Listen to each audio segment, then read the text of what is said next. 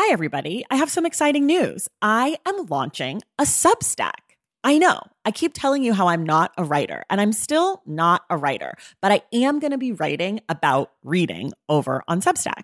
The Substack is called Unstacked, and you can find it at traceythomas.substack.com. There will be free options every Friday. There'll be a bunch of weekly roundups, announcements, all the shit I'm into. And then if you want to upgrade yourself to the paid subscription, I'm going to have author interviews, bonus episodes, anticipated reads, book pairings, community chats, all sorts of stuff. So if that sounds like something you'd be into, go to traceythomas.substack.com and join Unstacked. And of course, I've got a special offer for you. If you go to traceythomas.substack.com/thestacks10, you get 10% off your first year membership of Unstacked. You have from now until April 4th to redeem. Again, that's traceythomas.substack.com/thestacks10 for 10% off Unstacked. Okay, that's enough. Let's listen to this episode. Welcome to The Stacks, a podcast about books and the people who read them. I'm your host, Tracey Thomas, and today our guest is Kiese Laymon. Kiese is an author, professor, and essayist, most well known for his memoir, Heavy. He's also the author of Long Division, a novel, and a collection of essays called How to Slowly Kill Yourself and Others in America. Today we talk about vision and revision, the white gaze, and our problematic phase. If you're looking for ways to amplify the stacks and help me to continue making this podcast, here's what you can do. You can use the link in the show notes to shop for your books. You can subscribe, rate, and review this podcast wherever you get your podcasts. You can use the Stacks codes with our partners. And you can follow us on social media at The Stacks Pod on Instagram, at The Stacks Pod _ on Twitter. If you still want to do a little more, you can join us over on Patreon. That's a monthly subscription that funds the show and gives you perks like our virtual book club. I want to give a little shout out to some of our newest members of the Stacks Pack, including Sarah Taylor, Tava Bingham, Laura, Megan, Drea Isasi, Olga Bielik, Melissa DeHarnay, Michelle Guthrie, Marissa Morchinsky, Lisa Bagdon, Mackenzie Carlson, and Janelle Jansen. Thank you all so much for your continued support of the Stacks. I could not do it without you. All right, let's get on to my conversation with Kiese Laymon.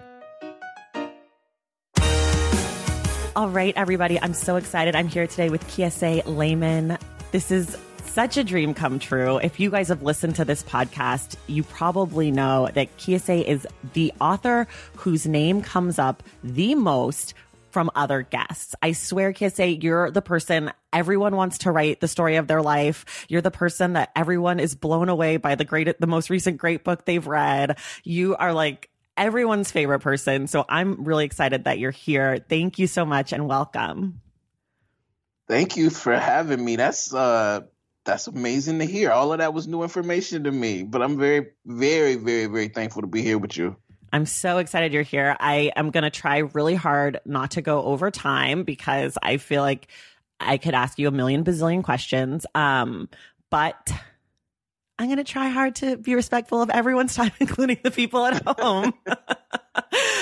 So I guess we'll just kind of start where we always start with everybody. Can you tell us just a little bit about yourself, kind of like where you're from, what you do with your days, kind of what life is like for you? Yeah, and thank you again, Tracey, for inviting me on my favorite book podcast. So I'm from Jackson, Mississippi. I write, I read, I teach.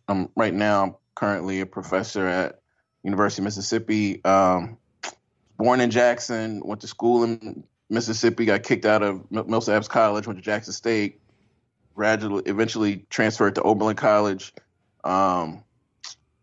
Went from Oberlin to IU for MFA school, went from MFA school immediately to teach at Vassar, got tenure at Vassar. I never wanted to leave Mississippi, got kicked out of school. So when I was able to come back to Mississippi, I came back. I did not come back to the part of Mississippi that I ever envisioned coming back to. I came back to a part of Mississippi I'd actually never been to, which was the northern part in Oxford. But I'm closer to home, and I always wanted to come back home on my own terms. And I'm doing some writing and reading now that I really feel confident in and like happy. And that's just I rarely feel happy when I'm writing, but I'm feeling happy writing right now. So that's where I am. That's beautiful. Can you tell us what you're writing about, or is that a top secret information? Nah, I think it's supposed to be top secret, but I really appreciate y'all's podcast like so much. So I'm working on I have a novel called And So On that is done-ish, but the pandemic, the movement, the moment, the revolution necessitated that I go in there and revise it. So I have a novel coming out called And So On. I have another book coming out probably before that, which is like a small compact book called Good God. And I have another book coming out called I Don't Know What You Mean. And I have 2 children's books coming out hopefully in the next 7 months or so. Oh my gosh. It's just really refreshing to hear that the people whose words you like to read have new stuff coming out, because I know it's such an annoying thing when people are like, when's your next book coming? But I feel for me, I miss reading your words, so it's exciting for me to hear that I got lots of things to read, and I have new babies, so we can read children's books. So I get lots of things to read. How old is your baby? I have twins that just came. They're 6 months old this week. Oh. I have like brand new little creatures who live in my house. They're strangers in my life, and there are 2 of them, and they're identical little boys, and just it's a lot. Wait, okay, I'm getting in your business too much right now, okay. But like, how does reading work with like 6-month-olds? Like, do they? You mean me reading to them, or you mean my person? Oh, so I read to them at least once a day. We do like bedtime stories, and one of them, Quentin, he is like super into books. So whenever I bring a book out and I'll lay there with them and read, and he'll stare at me and he'll kind of like pet my arm when I'm reading. And then Ezra is like, and like hates it and is like doesn't want to be laying down still, like not that into it. But if I like give them a book to like hold, they'll like eat it and play with it, and they like love touching them. But Quentin is like into story time, and he has been since he was probably like 3 months. He's been like into that moment where he like looks at it and listens and like loves it, which is weird because I thought the same thing. Like, how does this work? Why do I have to read to these people? Like, they don't even speak any language. And it's amazing how they're both of you, and they're so like intimately connected, but it sounds like they have different personalities already, for sure. 1,000%. And like in everything, they have like kind of different takes on how it works. So I think it'll be interesting, because I know a lot of people, if you have like kids that aren't twins, you recognize their different personalities, like, oh, Jimmy didn't do this, or like Karen did this. Of course, Karen. But with them, it's like side by side in the exact moment. Like, we just gave them food for the first time this week, and Quentin was like totally into it the first day, and Ezra was like spitting it out and like screaming. And then he started going to like the Get Out place where he would look off to the distance, and I would have the spoon like right in front of his face, and he would not acknowledge me, like totally like trying to ignore me, so strong-willed, which is totally my personality. But I was like, who is this baby? It's like, these are sweet potatoes, baby. Okay, life could be a whole lot worse, kid. It could be broccoli. That's true. That's so funny. I love that they're eating sweet potatoes too. Like, I feel that was their first food. Really? Yeah, that was the first thing I gave them. Wow. It just felt right. Yeah, that's my granny. My granny always she did that with her kids. She had this massive garden, and so sweet potatoes were the first thing she gave all her children and grandchildren. Yep. Yeah, I mean, I don't know. My family is, my dad's side of the family is from Louisiana, so I don't know. Maybe it's like a Southern thing. I don't know. Okay, let's stop talking about feeding babies, because this is allegedly not a baby feeding podcast, but it can be. It can be if we want it to be, I guess. I want to talk to you about Heavy, and I want to talk to you about your writing. So Heavy is your memoir. It's your most recent book. I listened to it. I read it when it came out, and then I listened to it this week just to refresh my memory. And one of the things that you talk about in your book is revision. I feel like that's like kind of a word that comes up a lot in the book. And I think a lot of people who have read your work and know anything about you, that's a word that they kind of associate with you. I think like you're kind of the patron saint of revision at this point in writing. And so I'm curious about obviously it plays a huge part in your writing, but I'm curious how you feel like revision plays a part kind of in your lived experience, or how that interprets into like who you are as a person. Yeah, I mean, when I'm living my best life and my most courageous life, I'm honestly assessing, the vision of what I did yesterday or 2 days ago or whatever, and or a few minutes ago, and when I'm living my best, I'm honestly looking at that and thinking about, you know, how it can be better. You know what I'm Mm, saying? And or like how my initial vision that I often thought was like so innocent was probably dripping in some sort of harm. So, revision for me in my life and revision for me in my work is about like the fine points of craft, but it ultimately is about like the treatment. You know what I mean? Like in a paragraph, like is this paragraph being used in the service of justice and liberation, and how do you do that without making it seem didactic? And I feel the same way about my life. It's hard. It's harder to be a good reviser in life than to be a good reviser in in books, for sure. right. Because I think we all want to believe that we are doing the best we can, and if you've done the best you can do, sometimes it's hard to revise. But I seldom do the best I can in anything, and that's a hard thing to accept. But it's easier to accept in writing because it's hard to write a perfect sentence. But shit, it's hard to fucking like live a perfect hour. Right. That's much harder work. Right.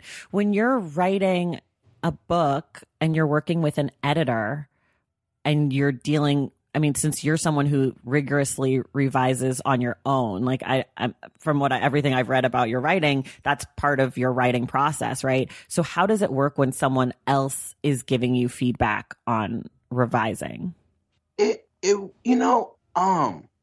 That's a great question. Like, I just truly believe that the living writing processes are collaborative. Do you know what I'm saying? And Hmm. and and even if you live alone, like I live alone. I don't have children. I live in a house across the street from William Faulkner's house by myself. So I love the editorial process. Now, that doesn't mean that everything an editor suggests that I do, I'm going to do, but everything an editor suggests I'm going to hear and allow it to like, inflect and impact what I do. You know what I mean? So Hmm. very rarely do I get editors at this point in my career where I'm just like, no, I'm not going to do what you asked me to do. You know what I'm saying? Right. An example is, I just did this piece for the New York Times. It was a collaborative piece called City Summer, Country Summer. And we had these incredible photographs from Andre Wagner, and they wanted me to write like a complimentary piece to go along with the photographs. And so what I wanted to do was to create a contrast between the actual text, which was going to be based in like rural Mississippi, and the photographs were all based in New York City. And what they really wanted me to do was describe the photographs. And I was like, Mm. I'm not describing the photographs, fam. I'm about to create some fucking legendary art. Just trust, right? And so once I showed them, and then they were like, oh wow, we hadn't even thought about that. And then the editor came in and was like, I think you probably need to take this away and add a little bit of that. And I was like, you're absolutely right. But sometimes you just have to convince editors that your vision is worthy of like their time. Because I think a Right. lot of times, particularly for like daily kind of papers, just want like the speech, like I want to know what Kiese Laymon thinks, but that's not that interesting, right? Like what I feel and art I can make might be interesting. So I love the editorial process. I didn't like it early in my career because editors had no fucking respect for me, and they were just Right. literally trying to tell me to just not do what I was trying to do. I didn't Right. like that. Right. And you said, I mean, this is something that maybe I should have thought about a little bit, but the word revision, of course, is vision, and then the re part. And I guess Yes. how hard is the vision part versus the re part? Or like, do you ever go into projects being like, I don't really have a vision. Let me just write some shit down and then try to make it fit into something? Or do you always go in thinking like, this is my vision? I mean, again, partially because I don't have children, I live by myself. Like, I spend a lot of time thinking about like the vision of what I want to do. Like with Heavy, beyond all the stuff I want to do with my body and my family and addiction, like I really wanted to envision a memoir that I'd never seen, right? Like I wanted to try to rewrite the American memoir canon. That's a big ass thing to try to do. Right. And then I wasn't gonna stop until I had done it. Do you know what I'm saying? And that's Yeah. sort of how I if in anything I've written that's successful, it's been like that. Like, for example, Oxford American asked me to write this essay on Outkast. And initially I think they just wanted to know, again, like my thoughts on Outkast. But everybody and their mother's written about Outkast, and a lot of people have written about Outkast like brilliantly. So I was like, I wanted to connect Outkast and their freshness and their stankness to my grandmother. I'd never seen that essay. And so like that was the vision. But then the question is like, how do you pull it off, you know? So anyway, like I spend a lot of time thinking about vision, but I spend, again, because I don't have children, I don't know, you know, I live by myself. I just spend a lot of other time just trying to practice sentences and practice sounds and ask myself, you know, what is the smell of like agony? Like, how can you get people to feel agony through sensory details without using the word agony? You know, stupid shit like that. I like doing that kind of stuff, you know, and a lot of it also has to do with, I just used to be very, very active. I used to run a lot, play a lot of basketball, and my body kind of broke down. And so all this energy that I used to have to exert physically, I just sort of use now more to exert, like in my writing. Right. In a way, yeah. Yeah. No, the energy has to go somewhere. Yeah. I was in New York with a lot of dudes that I met when I moved here to play ball with.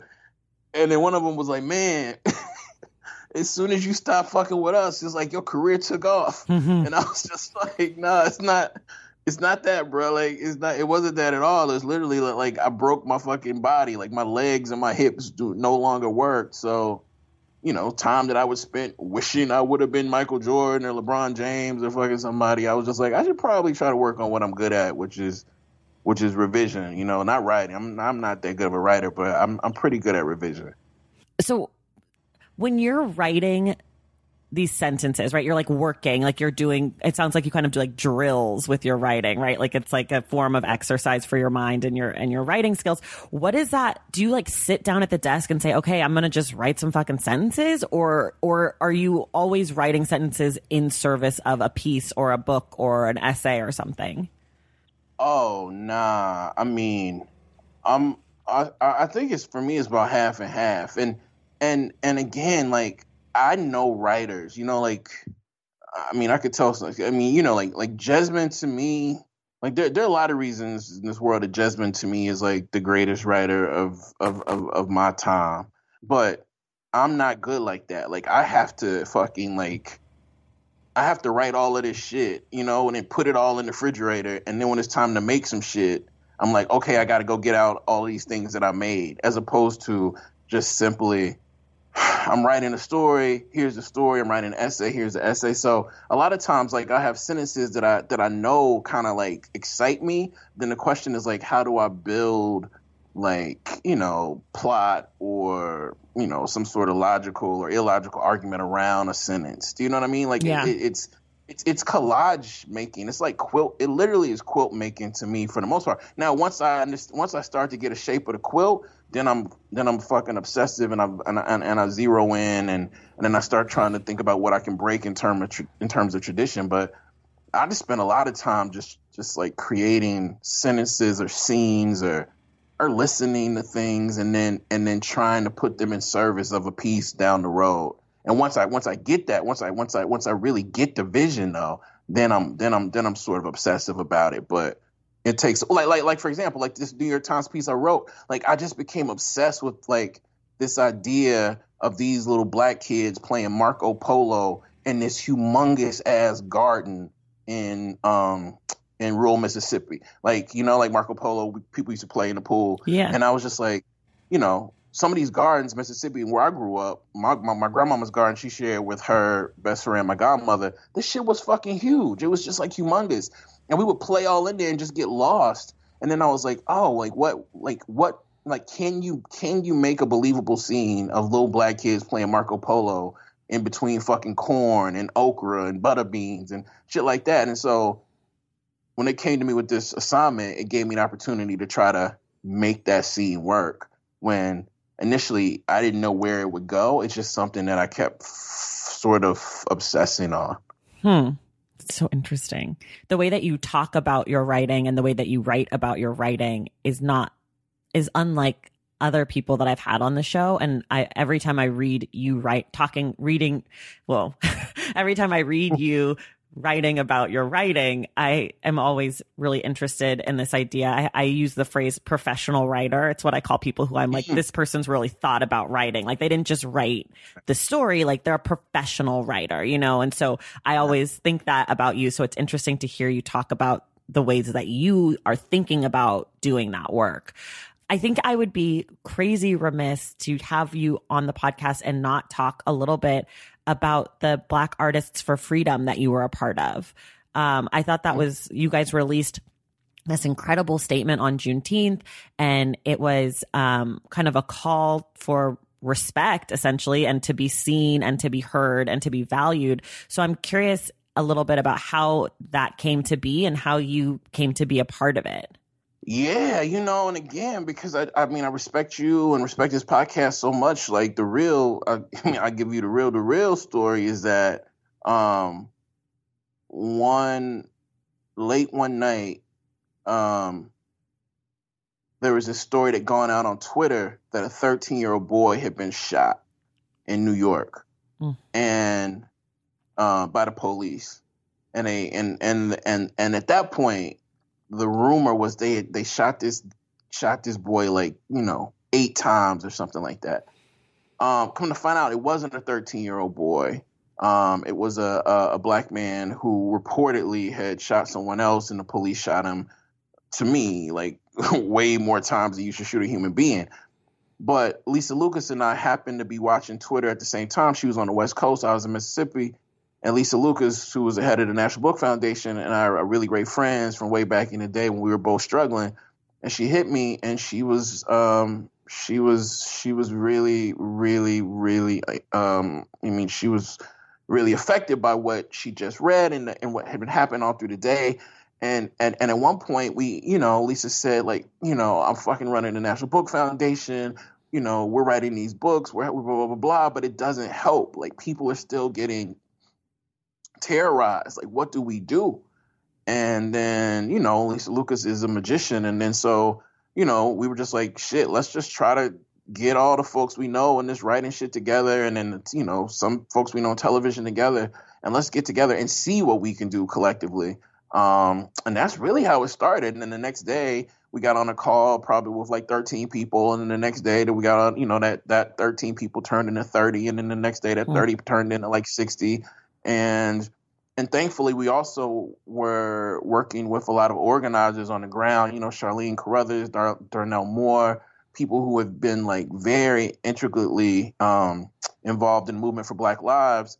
And so it wasn't just like, the question was like, are we just going to get on here and try to advocate for like more money and bigger advances and shit like that? And I was like, well, that's not what we want to do. But we also do want to talk about the way culture impacts the way people understand interactions with human beings. You know what I'm saying? And so came up with this like big joint statement, and we came up with this literary quilt, and we came up with these demands that I think have a lot of teeth. And much more importantly, like, we all for the first time got together and we let each other know, like, we gonna have each other's back. We're gonna disagree, and there's gonna be a lot of backstory to a lot of our relationships.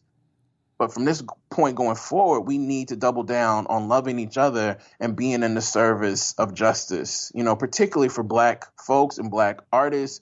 And then particularly for Black trans folks who are just getting like destroyed in every which way. So it all really just started out with Lisa Lucas hearing another Black life had been destroyed, reaching out to me, emotively saying, what the fuck do we do? And me saying, shit, I don't know. Let's get some other people on the line and just see. And that's how it started. Wow. That's incredible. Yeah. In this moment that apparently white people are deciding that they're just hearing about racism for the first time, right? Like, which, I mean, blows my mind. Like, it's like, you just got here. Like, wasn't everybody tuned into Roots in the 70s? Like, how did you just get here?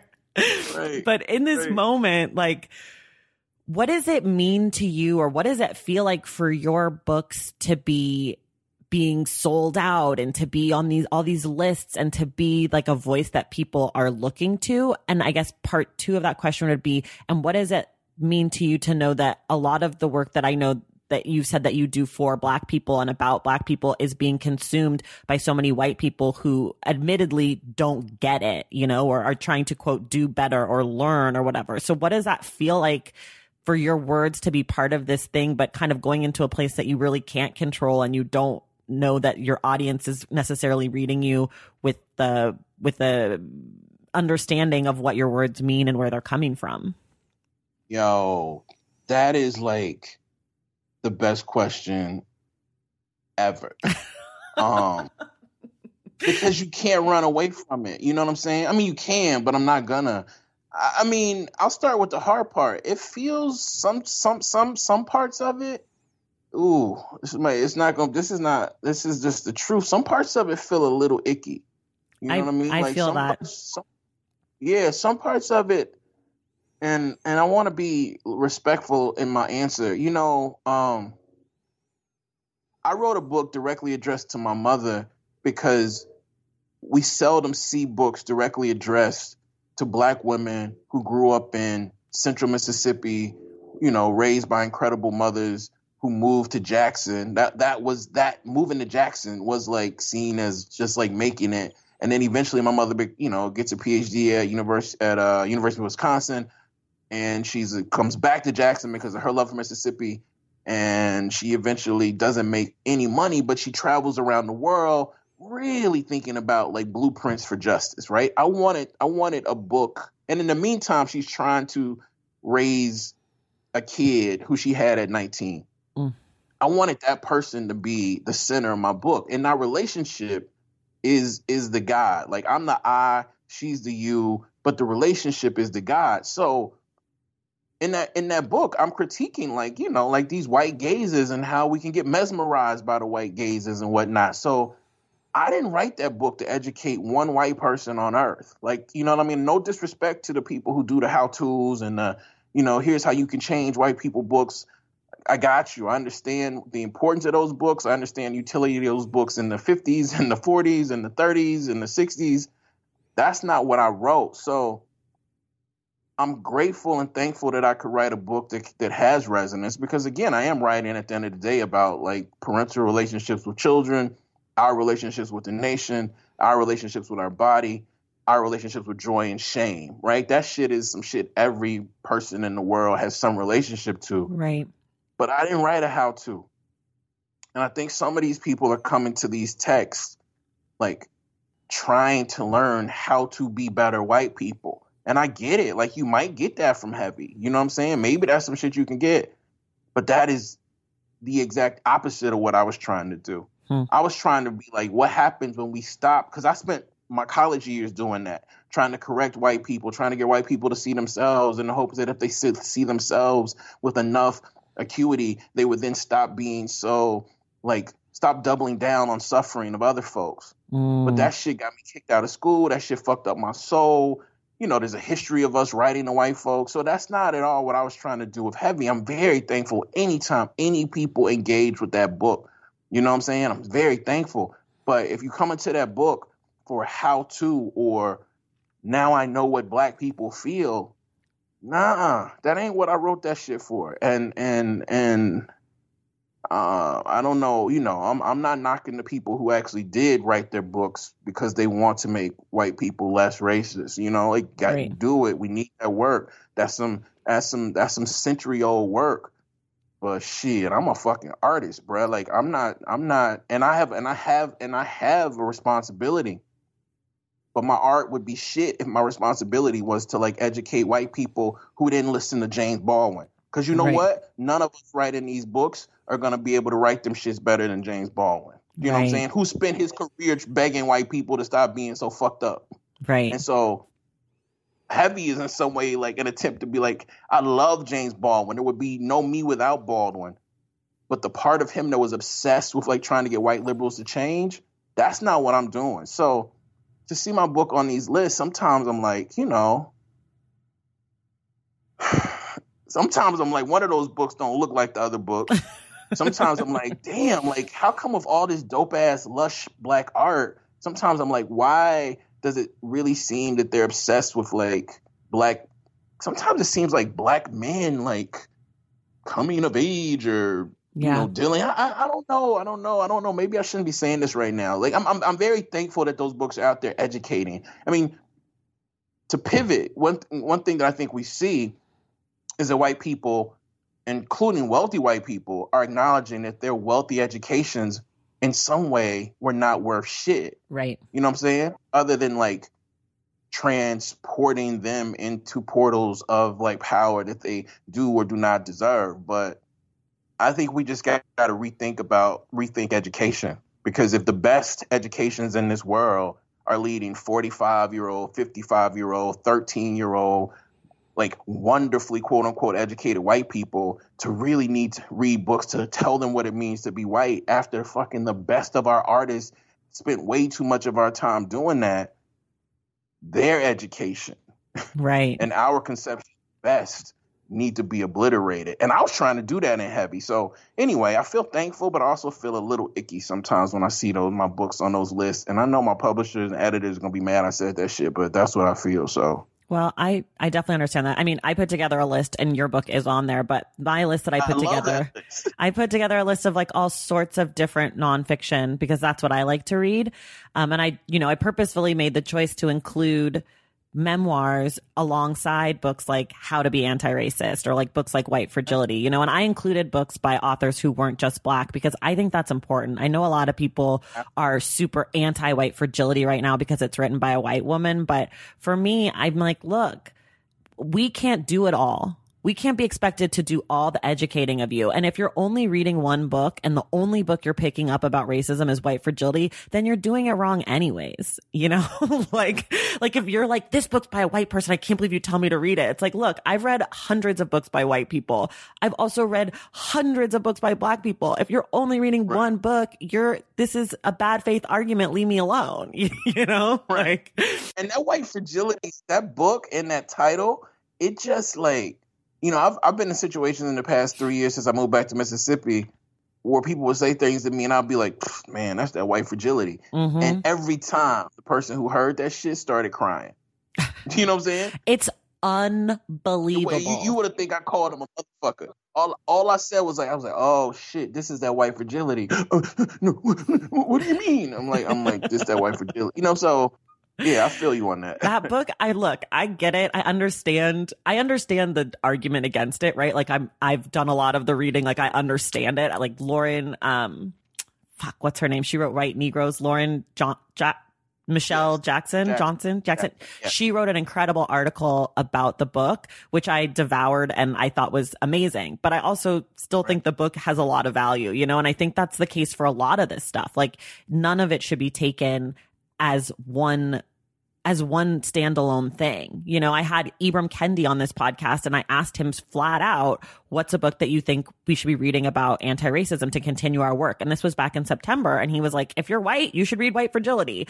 And look, I'm not going to be the person to argue with Ibram Kendi about race in America. Right. Like, if you want to pick that fight with me, great. But I'm just going to share a link with you of Ibram Kendi saying to my face, like, so but I did put you on that list, but I put a lot of things on that list that are books that aren't on other lists too. But the reason I asked the question is because I remember when Between the World and Me got real famous, right? And Ta-Nehisi Coates was talking about how he was really grappling with, why do white people like my book?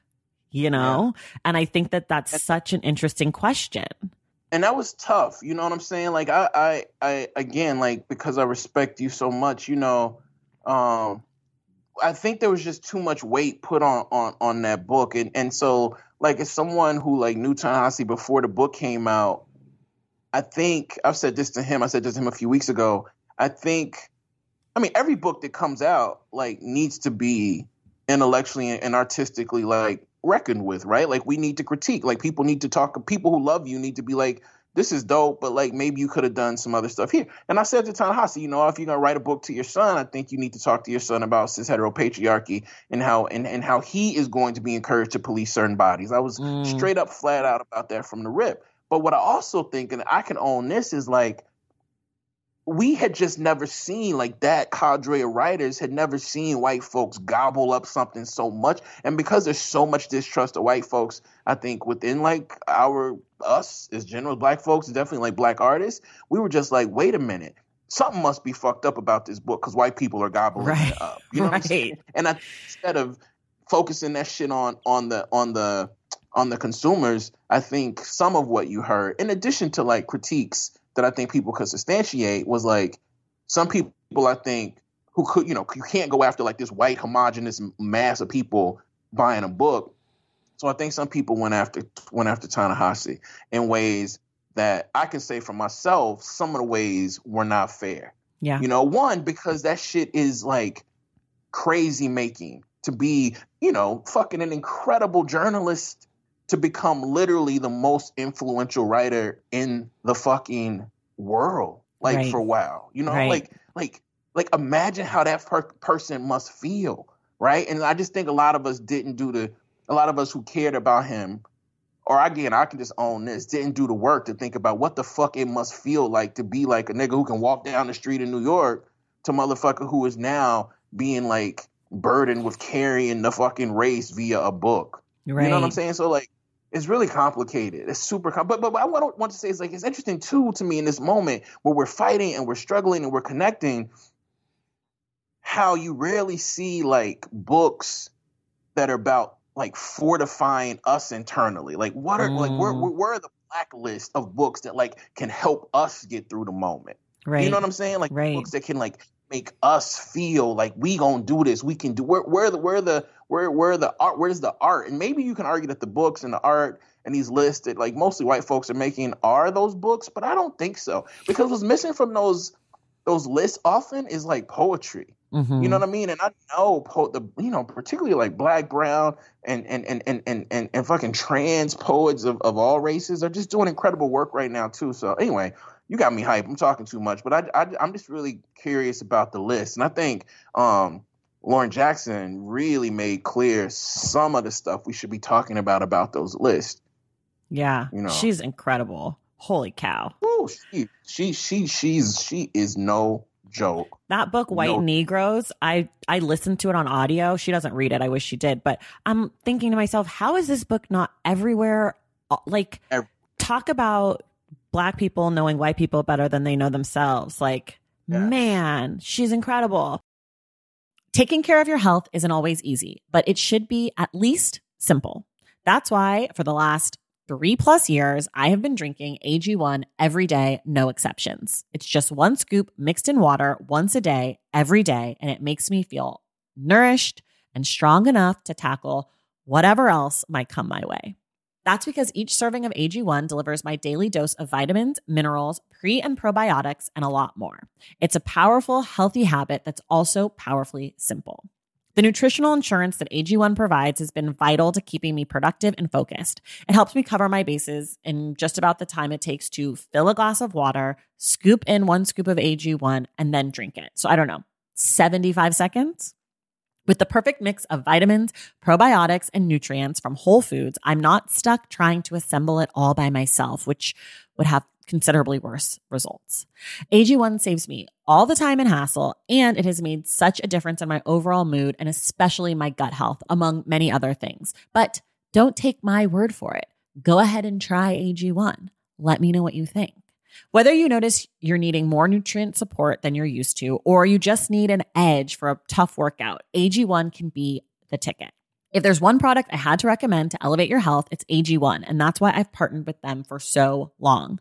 If you want to take ownership of your health, start with AG1. Try AG1 and get a free 1-year supply of vitamin D3, K2, and 5 free AG1 travel packs with your first purchase exclusively at drinkag1.com/thestacks. That's drinkag1.com/thestacks. Check it out. Across America, BP supports more than 275,000 jobs to keep energy flowing. Jobs like updating turbines at one of our Indiana wind farms and producing more oil and gas with fewer operational emissions in the Gulf of Mexico. It's and, not or. See what doing both means for energy nationwide at bp.com/investing in America. This episode is brought to you in part by Noom. Forget one-size-fits-all diets. With Noom, you get a personalized weight loss plan that's tailored to your lifestyle. No food is off limits. Enjoy your favorites while discovering healthier habits. Noom's users love the flexible approach, blending psychology and biology to help you lose weight in a way that's sustainable for you. And great news for foodies. Noom just released the Noom Kitchen Cookbook with 100 delicious healthy recipes. Stay focused on what's important to you with Noom's psychology and biology-based approach. Sign up for your trial today at Noom.com. That's NOOM.com. Grab your copy of the Noom Kitchen wherever books are sold. Okay, we're going to transition a little bit because I do want to get to all the books that you love and stuff. And we will have plenty of time to talk more about this next week when we talk about Breathe, because that is basically more of the same kind of this moment. So we have time. But one of the things we do every episode with a guest, we do this thing called Ask the Stacks, where someone has emailed me asking for a book recommendation. And you haven't heard this yet. So I'm going to read it to you and then you're going to give me your recommendations. But I'm going to say this one that I got is not a normal one. They didn't really ask for a recommendation. They kind of asked an open-ended question. And it just came through last night. And so I changed it to do this one. The question kind of threw me for a loop and kind of made me feel weird a little bit. And then I thought maybe we should talk about this for a second. Okay. So this isn't normal, but you seem like the exact right person to do this with. So I said, fuck it, let's break the form. So here's what the person said. Their name's Alex. And they said, I have a long list of nonfiction to help equip me to fight against racism in both myself and the world around me. I wonder, though, if it is better to focus on fiction by Black authors featuring Black stories. I know this is not a real either or situation, as I can and will read both, but I'm asking how you think fiction also contributes to the battle of anti-racism. I'll kind of start so you can think a little bit. I think Alex, and I don't mean this to be like tongue in cheek necessarily, but the truth of the matter is we all grew up going to white schools for the most part. Even if you went to a historically Black college, that is framed against historically white or, predominantly white institutions. And we all had to read fiction and nonfiction by white authors. And we all understood that the white fiction that we were reading was saying something about allegedly culture at large, not specifically white culture, but that's really what it was talking about. And so I think this question is, I think you're kind of missing the point. You're being told to read nonfiction and fiction and poetry and essays and whatever by Black people because all of that fortifies your understanding of the Black experience. And so it isn't an either or, but but fiction does contribute to anti-racism because it contributes to the ways in which you're seeing people.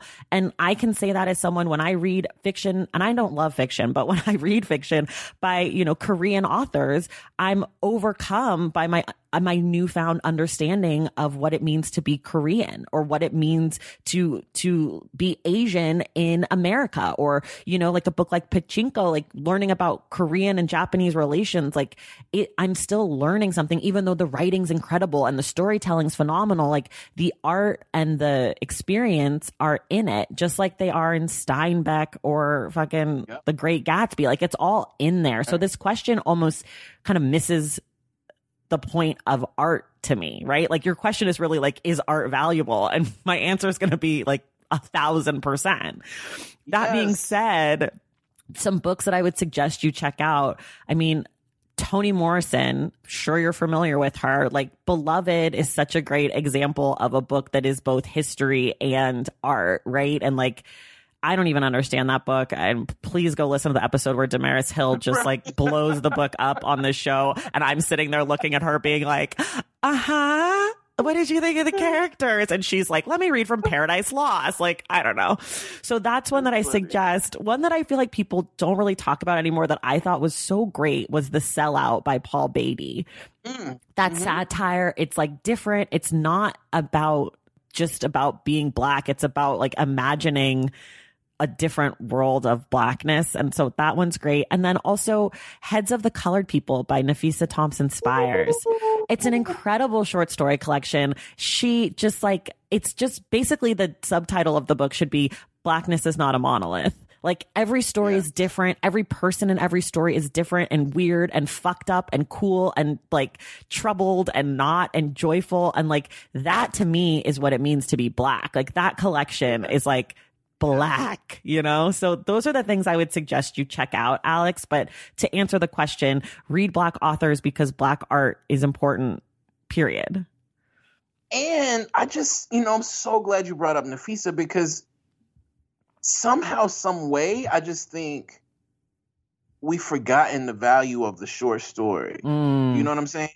And ZZ Packard, Nafisa, Danielle Evans, those are three incredible short story writers. I would add also, oh my God, The Secret Lives of Church Ladies, incredible books about to come out. Short stories. I don't know if y'all, I'm sure people haven't read it because it literally is just about to come out. But I think like we're in this place where people, it's like they don't appreciate the artistry of nonfiction.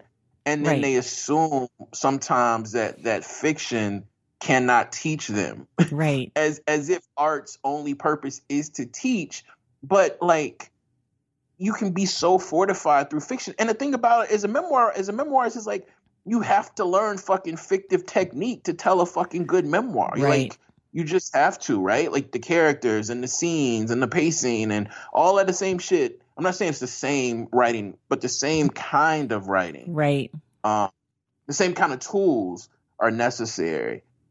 Except, and you have to do a lot of, fiction writing now. Shit, if you're going to do fiction writing any justice, you're going to have to do a lot of research. And you're going to probably have to do a lot of reportage, and definitely have to do that for memoir. So anyway, Nafisa's book, I teach that shit religiously. Daniel Evans, ZZ Packard, what was it? Drinking Coffee Elsewhere. This new one that I can't wait to teach, The Secret Lives of Church Ladies. So yeah, like the fiction is important. And Morrison, I wrote my first book, Long Division, was because I was obsessed with the idea, but also I was just like, I feel like people where I'm from need something to get them to Invisible Man and Beloved. Because those motherfuckers are hard if you just jumping into them. You know what I'm saying? Those are some hard ass books to like make sense of. And I just felt like we didn't have enough books that were sort of in that tradition that kind of could be primers. So anyway, I think my point is I think short stories can also be primers for the understanding of like novelistic exploration. And I wish people would spend more time on short story. And Look Both Ways by Jason Reynolds. Like Jason Reynolds has done, my relationship with Jason Reynolds is so interesting, and we can talk about that or not. But Look Both Ways to me is a classic, and really it's a bunch of fucking interlocked short stories, right? That book is incredible. It is so good. It's an incredible book. I cried. Me too. I was moved, and I'm like, and I don't normally make it a practice to read young people's books. Now I started because of Jason, and he came on this podcast, and like he was one of the people who said that he wanted you to write his book. Just so you know. So if you're ever going to write a book about a real person, Jason is interested. Love to do that. Love to do that. Yeah. He said, because you love Black people. And he said you'd make it unapologetically Black. That's what he said. Yeah. I was on a Zoom with Jason the other day. And you know how Jason wears all black all the time? Yeah. His whole thing all black. And he had on a black, I call it muscle shirt. He was like, it's a tank top. And I was like, damn, bro, even your muscle shirts are black. And then he was like, what you want me to do? Be like you, be in my own house wearing a fucking hoodie and a fucking hat? And I was just like, touche, got it. You win. That's hilarious. Yeah. Well, Look Both Ways is incredible. The second story, the Low Cuts one about that one, story is incredible. I cried so hard. But what he does, and this is a great kind of like way to talk about this question, is what he does is he presents these kids, right? And he gives these kids so much depth and humanity without ever once being like, this kid is a foster child, right? Like he's not performative. Exactly. He kind of like drops these hints, and then all of a sudden you're like, yo, this kid is dealing with so much shit right now, but he's so cute. Like this kid is so cute and like so smart and so funny. And it's really like what it means to be human, right? Is that you could be dealing with all this shit. You know, you could be a foster kid. You could have an abusive family member. Your sibling could die, whatever. You could have all this like heaviness and still be hella fun and going to get Mr. Softy, right? And like Jason does that in a way that is so, he like boils it down so that kids can understand it, which like, that's so hard. Like he's such a talent, and it's bullshit that young people authors don't get that same respect, because what he's doing is wild. I mean, there's so many ways to talk about Jason Reynolds to me, but if I had to like just distill it, I feel like Jason is just like the master of writing through the intersections of vengeance, fear, and like, you know, we used to call it, what did we used to call it? Like keeping up with the Joneses, like, you know, like trying to follow the crowd, right? But I think in almost everything that you that he's done, you see, in addition to just the lush language, you see characters that are like, you know, like these characters that are cute and whatever, you know, they can still want to go get somebody, and they're running from people, but they're also like so linked to like specific place, and like the idiom of the place becomes its own character.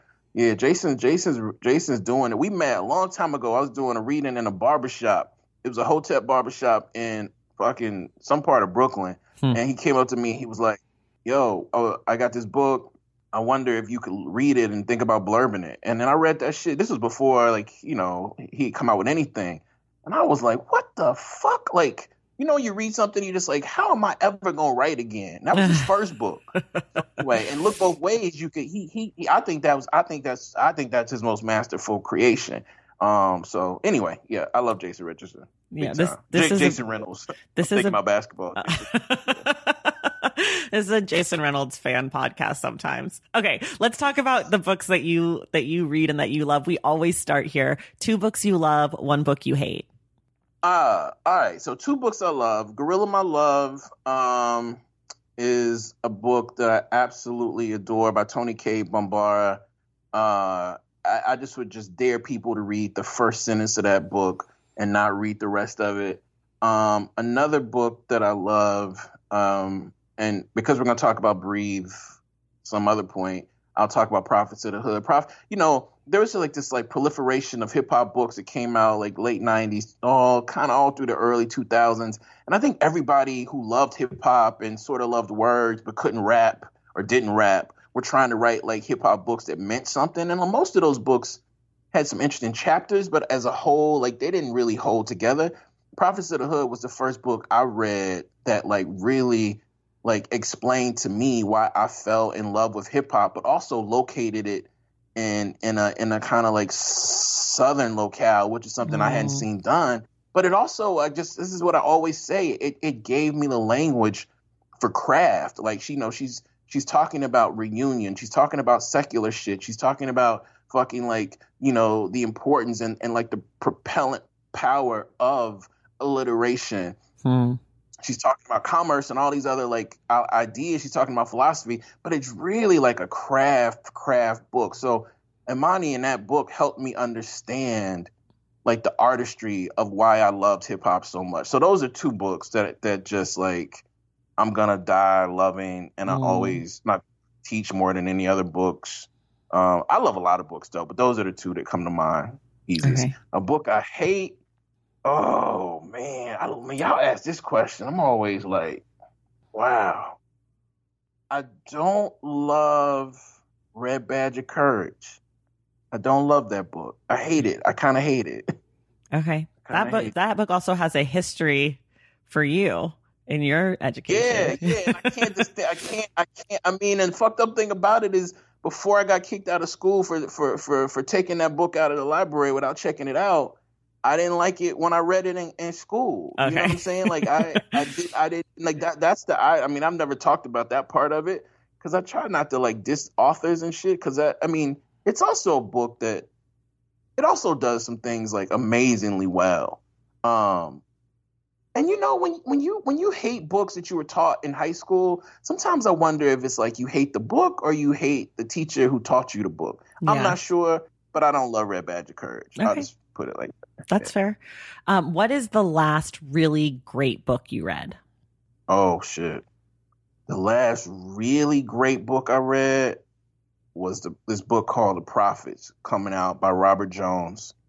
I read it not long ago at all, and we have not read that book, and that's all I'll say. It is astounding. It's an astounding novel, and it's an astounding first novel, and he's doing things with like really like slavery, afterlife, carcerality, and queerness, and like community building and community destruction that I've just, and ultimately like he really is like redefining love in a way that I never thought was possible because everybody writes about love. So The Prophets by Robert Jones is it's that book. It's that scary book that I think people are going to read and be like, oh, I had no idea people could do this. How do you decide what book you're going to pick up to read next? You know, a lot of people send me books because they want me to blurb them. So right now, like my readerly sort of like queue or whatever is dictated by the books people ask me to blurb. Okay. And I don't blurb a book if I don't feel it, but there's just some amazing books coming out, man. You know, I have a ex-student named Shruti Swami. I want to make sure I get the title of the book right because she just wrote a book that like I didn't think was writable. And it's another one of those books that's just going to make everybody jealous. It's called A House is a Body, short stories. Oh my goodness. That book is, I mean, people are getting better, yo. People are just getting better at this writing. So A House is a Body is coming out soon. And that's a book that I think people should really pick up. And I won't talk about. I mean, I have some grad students that are writing some books that are coming out that maybe we can talk about like a year from now. But of the ones that are definitely coming out now, those are the two that hit me hardest. I'm gonna make you come back in a year. Just be like, you said you would talk to me about this. Anytime, yo, I love your podcast. Y'all ask like don't ask bullshit questions, and you get to it. You know what I mean? You make us talk about things we're not used to talking about. And that's hard for people who will talk about books all the time. Well, I appreciate that. That's basically my mission statement, is to make people talk about things they don't normally talk about. So I appreciate that. Okay. I'm very curious about this. What is the last really good book that someone else recommended to you? Someone was like, Kiese, this is the one you need to read. The last great book that somebody recommended I read. Let me look and see. I was trying to think about that question a lot. Oh, it was June Jordan. It was by June Jordan, someone who I think we do not spend enough time thinking about. And I get titles really confused. And the title of it was Directed by Desire. It's like this compilation almost of all of her poetry. And like that's the kind of book like this movement/moment really needs to fuel, because I've read June Jordan, but I never read like all of her shit like in one thing. And and June Jordan is she's writing through desire, and she's writing through like what I would consider like insecure vengeance, and she's just like fucking amazing. And like her, I would love to have seen a conversation with June Jordan and Audre Lorde just to be like, what the fuck, what would they say to each other? So, Directed by Desire is a book somebody told me to pick up. I picked up and I was just like, fuck, how have I never read this? Wow. When you're reading, what is your ideal reading situation? Like, where are you? What do you have going on? Do you have snacks? Do you have beverages? Tell us about that. That's a good question. Okay, so I like to read 3 places. I like to read like on my back, like on a couch, like with my head on a thing, just reading. I like to read at this desk at the house I live in Oxford, surrounded by plants and other books. And I don't like to fly, though I have to fly a lot. So, like, you know, I try to drive if I have to drive places. And so I just recently got into listening to audiobooks, and I like it, fam. Like, I don't know. I know a lot of my great friends are we're always supposed to be dissing audiobooks and shit, but a good audiobook is, I don't know if there's anything like that. You know what I'm saying? Like a good audiobook. So listening to books in my car, sitting at my desk in my house in Oxford and reading on my back on my couch are like where I like to read the most. You're a sports person, right? Yeah, I'm kind of way into sports. Okay, Are you? Me too. Yes, I'm a huge sports fan. But so one of the best audiobooks I've listened to in a long time is Andre Iguodala's book, The Sixth Man. You have you listened to it? Oh, I got it. Oh yeah. It's so good. Isn't it so good? It's amazingly good, fam. Like it pushes you. Yeah. That book pushed me. Cause I read like I read all the books. Like I read the Gucci Mane autobiography. Right. And I read, Iguodala, and I read the Kobe books, and you know what I'm saying? Like, the Lisa Leslie book. But that one had a kind of depth that I'm just going to say I just didn't expect. And that's not a diss. And really it's a diss of me from my expectations. But that shit is just good. It's just a good book. Yeah. I mean, I'm from Oakland, so I've been a Warriors fan my whole life. So my brother had listened to it and he was like, "Oh, you should listen." And I was like, "Brady, I have a book podcast. What am I going to get out of Andre Iguodala's memoir?" Like, I was being such a bitch about it. And then I start listening and I'm like, and I love Andre Iguodala. Like, I'm a huge, like, he's like one of my favorite Warriors. So I was like, okay, fine, whatever, I'll do it. And then I'm listening and I'm like, this book is so incredible. And he did such a good job of being like, I'm going to give you a little medicine with all this sports stuff, right? Like, he was like, this is a racist system in the sports world. And this coach was like, treating me like a little boy and like, all this stuff. And then the guy who reads the book does such a good job. I can't remember his name. I looked him up to try to find other books. Yeah, it's so good. I was happy to see it was on Obama's list this past summer or whatever. He included it. Yeah. And I was like, that's so dope because it is that good. And it didn't get nearly enough love from the people in the book circles that I'm in, because I think you kind of like have to sort of at least know who Andre Iguodala is, because otherwise, like, why would you pick it up? But so good. It's tough when you're dealing with those sort of sports personalities whose voices are familiar, but then when you hear their book, it's not in their voice. So for me, like, there's always just a strain. I'm always like, wait a minute, like, why didn't so-and-so read this book? But that's just like an incredible book. Like, just regardless of whether it's a sports person or whatever, like, that book is dope. I wish more people would read or listen to that book. Yeah, I'm with you. Okay. What's the last book you read that made you laugh? Okay, the answer to that question is complicated, but have you read Memorial Drive yet by Natasha Trethewey? No, but they did send it to me after you suggested it. Yeah, it's coming out soon, and I had to review it for the Times. And once your listeners read that book, they're gonna be like, "This motherfucker Kiese is sick." But yo, there are some funny ass lines in that book. And I think it's so important that we highlight the humor in that book because of what everybody's going to be talking about when it comes out, right? I mean, the book is about Natasha Trethewey finding her mother dead at the hands of her stepfather when she was 19. And how life before and after entering that apartment complex changed for her. I mean, brutal, tough, every word you can imagine.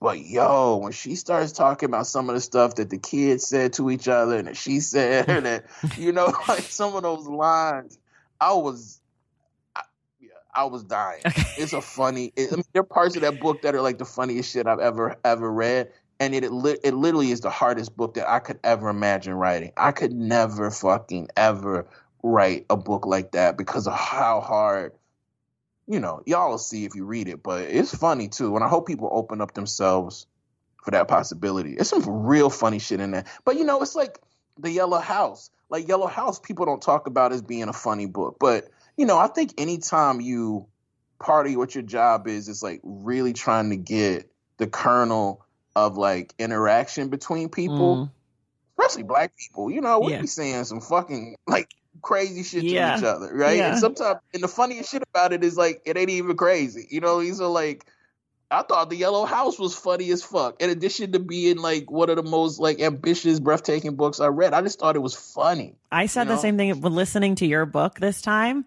listening instead of reading it. I was laughing and I was like, I don't remember even like smiling when I was reading this the first time, but like that means the world to me.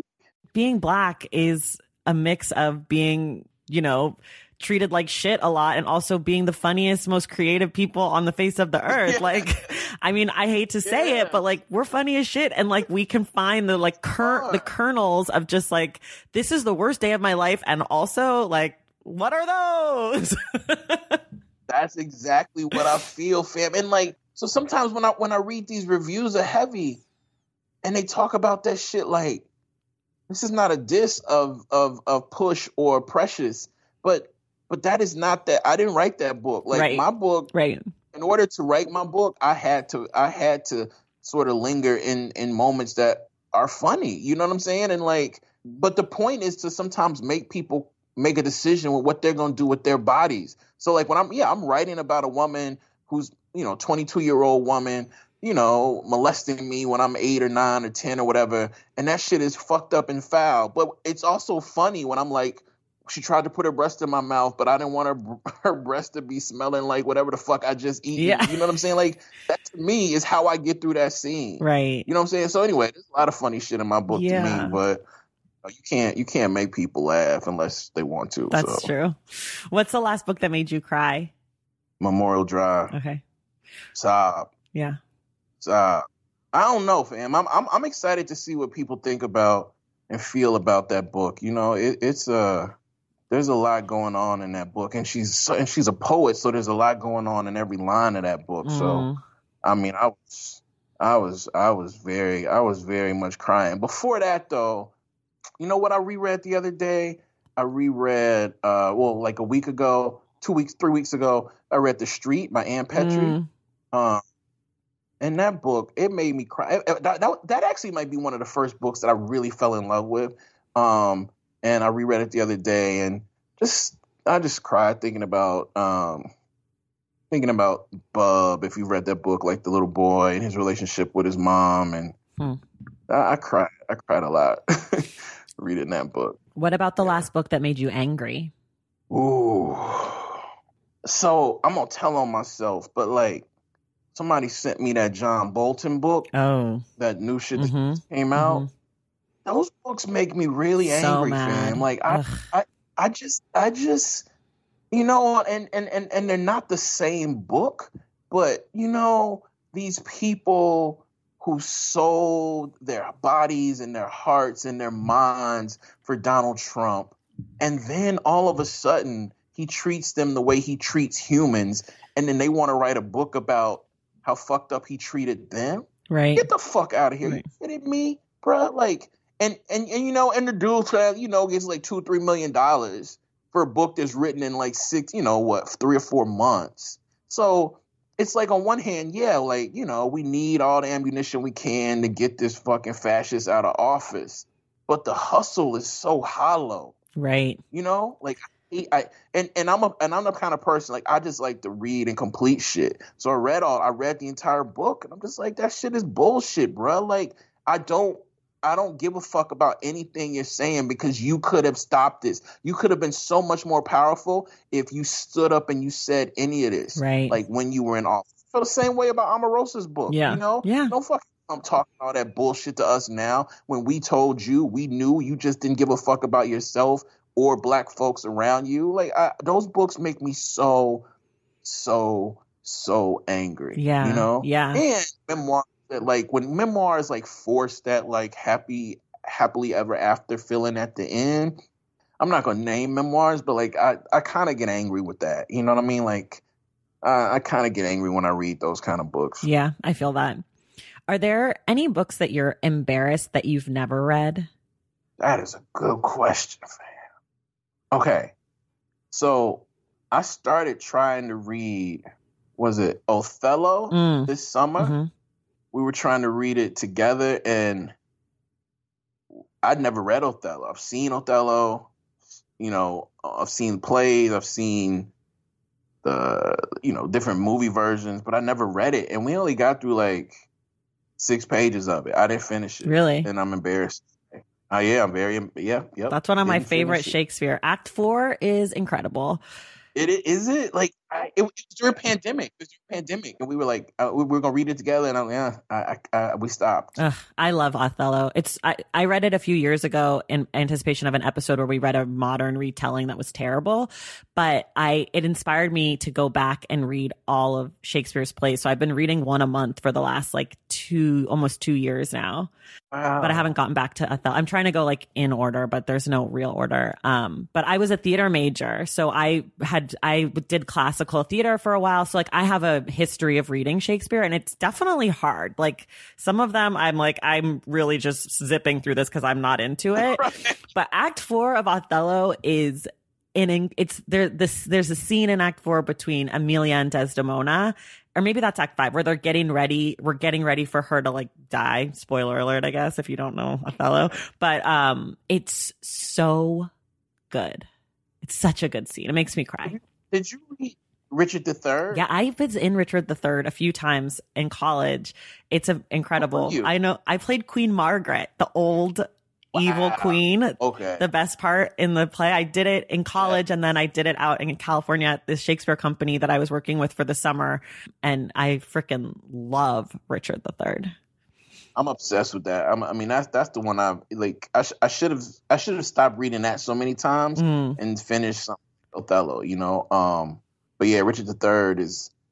When Caliban is like, you taught, or Midsummer Night Dream, like you taught me your language, and what's my profit on it that I know how to curse? Like that shit like gets me in my heart, Yeah. Oh my God. You have to finish Othello. You have to go back when you're ready though. Cause it gets so good. The like second half, the back half, acts 3, 4, and 5 are just like juicy and so good. And the women are talking about, if it's their fault that they're abused because of the men that they've chosen to be with. Like the shit just it's like so layered. It's so good. Ugh. I'm gonna do it. You have to do it. You have to. I'm gonna do it. I'm in the house, so I got to do it. Yeah, read it out loud. That always helps me. Yeah, that's what I was trying to do for the first, the first 8-10 pages out loud, and then I think pandemic got us, and then we just didn't finish. Yeah. Okay, that's fair. That's totally fair. Okay, what's a book that is like your problematic favorite? I got so many. Ooh, that's like one of those questions you just don't even want to be honest about. Yeah. I'm a teacher, right? Okay. So I'm saying all that to say, like, I teach a lot of books that are problematic, so we can talk about the problematic nature of the book and the parts of the nation that shape the book. So there's this book by Iceberg Slim called Pimp, which is probably one of the most problematic books ever created. And but it's also like such a historical document. It's really interesting too when you ask people about fucked up books and then they start trying to rationalize why it's not fucked up. It's just fucked up. Right. It's just fucked up. It's just a fucked up book. It's called Pimp. I've had to review somebody who wrote a review of it, and it's a fucked up book. But it's like there's so many typos in the book. It's so like not. It's like. I don't think it got edited once. You know what I'm saying? And I'm just somebody who likes ignorant shit. Like, so like it brings me pleasure, but it's a horrifying book. Okay. I love that. My go-to is always Gone with the Wind. I fucking love Gone with the Wind. I know that shit is so fucked up, but I ride hard for Gone with the Wind, and I can't defend myself in any way except for to say that I love it, and I'm sorry that it's racist and slavery was bad, but like Scarlett O'Hara is my favorite.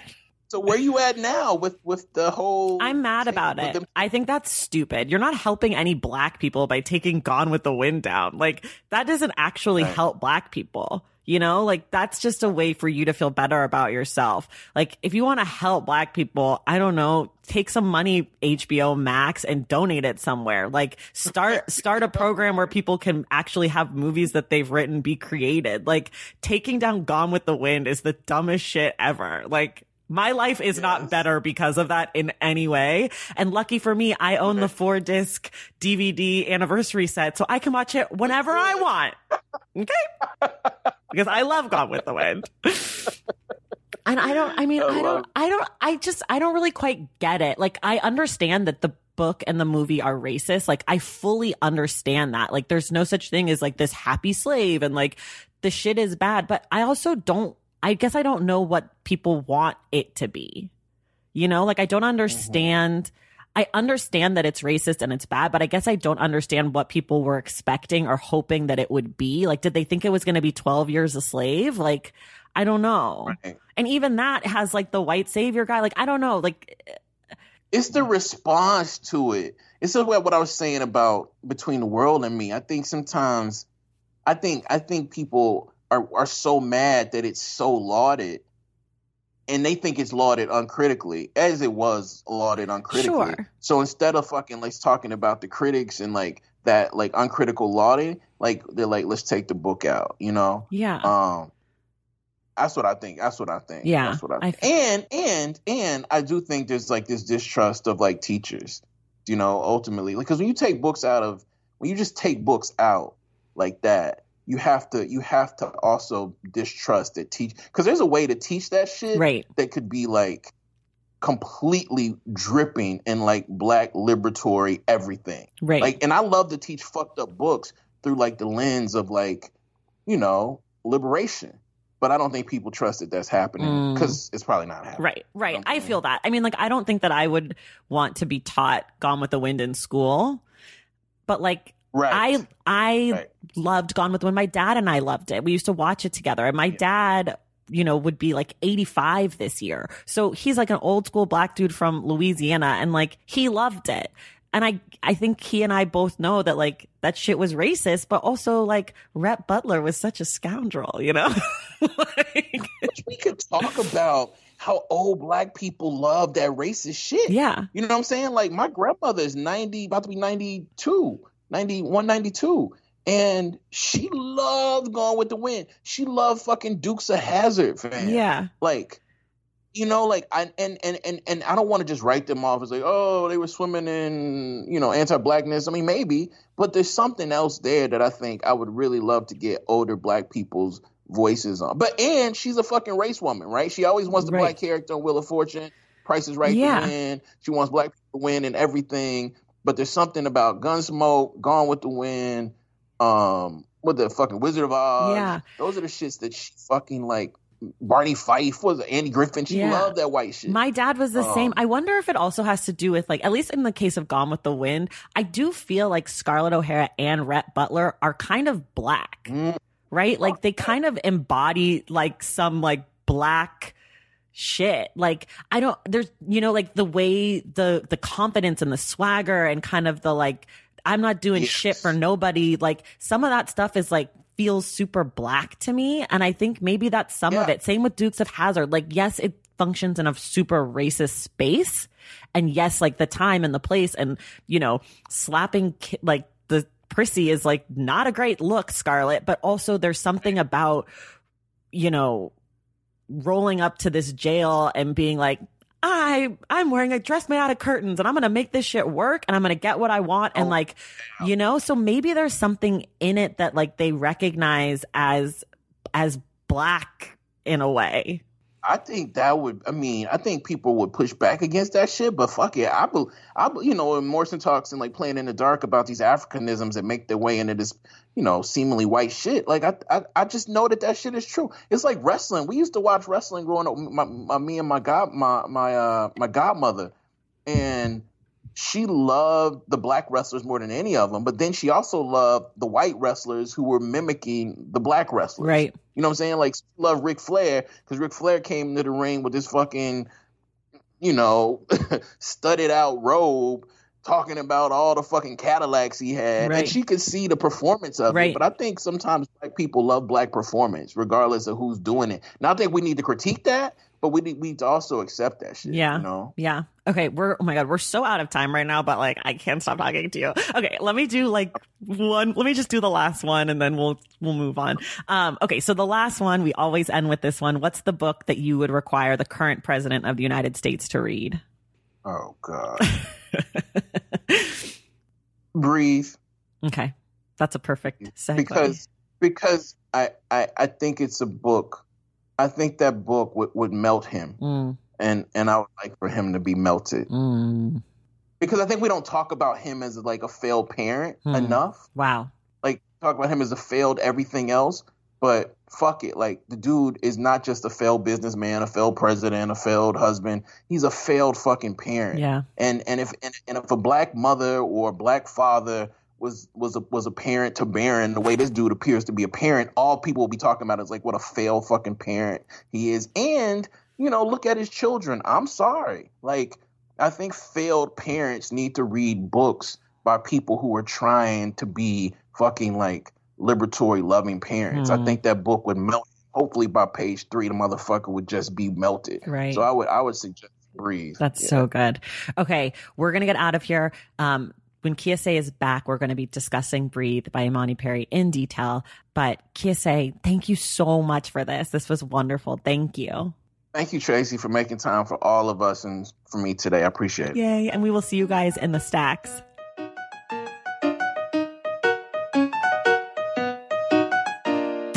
Thank you all so much for listening, and thank you to Kiese for being our guest. Kiese will be back on July 29th to discuss Breathe by Imani Perry for the Stacks Book Club. Find everything we discussed today in the link in the show notes. And for more from the Stacks, follow us on social media at the Stacks Pod on Instagram and at the Stacks Pod _ on Twitter. And check out our website, thestackspodcast.com.